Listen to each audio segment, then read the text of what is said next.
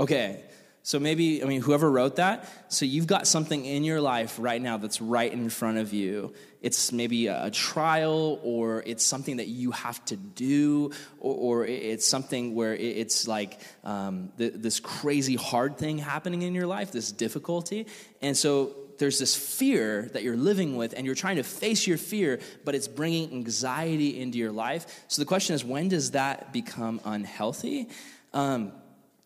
I'm not a psychologist, but I do believe that God is a God of emotions. He created our emotions, and it's not wrong for us to struggle with emotions like fear and anxiety. That's something everyone really goes through at different parts of their life. So I think the part where it becomes unhealthy is when you're just constantly living in fear.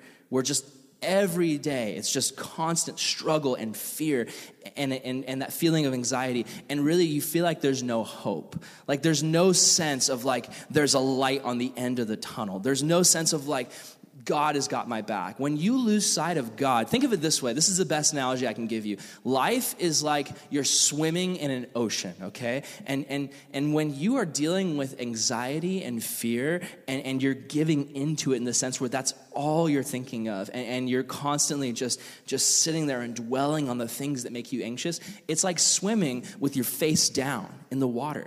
And when your face is down, you have no idea of how much longer you have left to go. You have no idea of what's in front of you. You don't have any direction. And I think as we're swimming in this life, where there are, for most of us, storms which cause pain and anxiety and fear, Jesus is like the lighthouse, and he's right in front of us in the distance, and he's shining his light brightly. And if we look up at him and keep our eyes on him, even though we're still in the water, like when you look up at Jesus, it's not like you get taken out of your situation. I've never prayed and all of a sudden all of my problems went away. That doesn't happen. But what does happen is when I keep my eyes fixed on Jesus, I get hope and support and joy from him, even in the midst of my trials.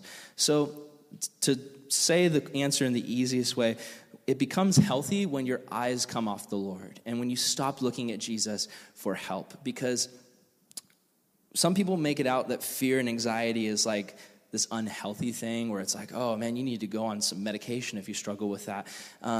And some people do need medication for things, but what I'm saying is the answer to all of these problems is Jesus. It's keeping our eyes on him, and it's going to him and asking for help. So if you're at a place where you're struggling and Jesus isn't a part of the picture, and you don't have people in your life praying for you and helping you through it, that's where it is unhealthy. If you're going it alone and you feel like you're just lost in the storm, you're in an unhealthy place. And the way to get help is to go to Jesus and to go to others who can know your struggle and pray for you.